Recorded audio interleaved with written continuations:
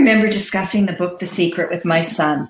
He thought it was all hogwash. He did not have a total complete vision board, but he did have a clipped out picture of a guitar that Eddie Van Halen used up on his wall over his desk. He really wanted this guitar, and I guess he had clipped it out of one of his guitar magazines, and it was not very long after that he did get that guitar. I remember he purchased it out of Los Angeles. And you see, the reason he did not wrap his head around the process in the book The Secret is that he already was living with intention and a positive mindset and was very unaware that he was doing so. Hi, Darlene John here with another nugget for you, and you guessed it, today's topic is going to be vision boards. Some people will say vision boards are bogus. I believe that everybody has a right to whatever they want to believe in. And some things will work for some people, while other things will work for other people. But I think that vision boards can really be a powerful tool used in order to manifest your life.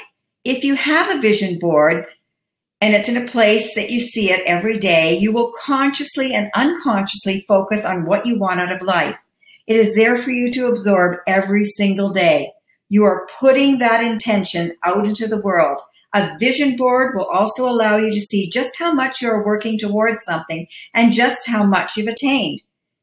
It is great to actually see those pictures turn into reality. You see, the mind loves pictures and images. Your mind gets stimulated by this. And by doing so, you're putting out into the universe that which you really want. And so you're concentrating those energies towards them. But make sure when you do your vision board that you have a picture of yourself in that board. Make sure that you're not detached from your vision. You want to see yourself in that vision. So when you're making a vision board, you want to choose uplifting words, affirmations, possibly some quotes. And you must never clutter your board, because a cluttered board is just like a cluttered mind and your energy is not going to even know where to go. You want to leave a little bit of space in case you want to add something later on. So you want to keep it pretty simple and pretty easy so that it flows. The board should make you feel good and positive. Now, to avoid clutter, some people will have more than one board. If you have a ton of goals and a lot of things you want to achieve, you might need more than one board. But often people find that they just start off with the one board. They're easy and they're fun to make. But before you even attempt to make a vision board, you really must do some groundwork first. You must actually jot down some goals. Now, I mean your goals, not something that you want somebody to think is cool and somebody else's goals, because you don't have to show your vision board to anyone. You want it to be your goals and the home you want, your finances, personal growth, education, health, relationships, anything that you're interested or that you want. And this can be very personal. You don't have to show your board to anybody. It can have anything that's important to you on it. And no two vision boards are going to be the same. Jot down the things you want out of life. Picture it.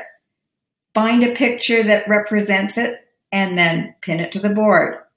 There are some people that actually have had parties where they get together a bunch of people where they will work on these vision boards together, and they'll do, they'll play some inspiring music in the background. Now, you may or may not want to do this with somebody else, because a vision board can be very, very personal. You can use magazine pictures and postcards and anything that inspires you to do this board. I used to have a vision book, and I found that was not as good as a vision board, because with a book, you have to actually pick it up and flip through it. You don't see these things like you do on a board as you walk by them on a daily basis. You have to actually pick up a book. So you find that you're not actually doing it as often as you should, and you're not really getting the benefit out of it. As you continue to grow, you may want to do new ones each year, because things in your life may change and you may no longer want something, or you may want something else, or life changes. And so do your wants and needs and your dreams and goals. However, keep in mind, No matter how many pictures you have, no matter how pretty your board is, keep in mind that dreams do not come true unless you take action. So a vision board will only work if you take the action required to get there. Those things on your vision board will not just fall out of your board and into your lap. You must take action, or it's just going to be a dream board and nothing more. I like to think of the vision board like the movie Field of Dreams. Build it and they will come. Build your vision board and achieve your dreams. But remember, nothing comes without taking action. Until next time, bye for now.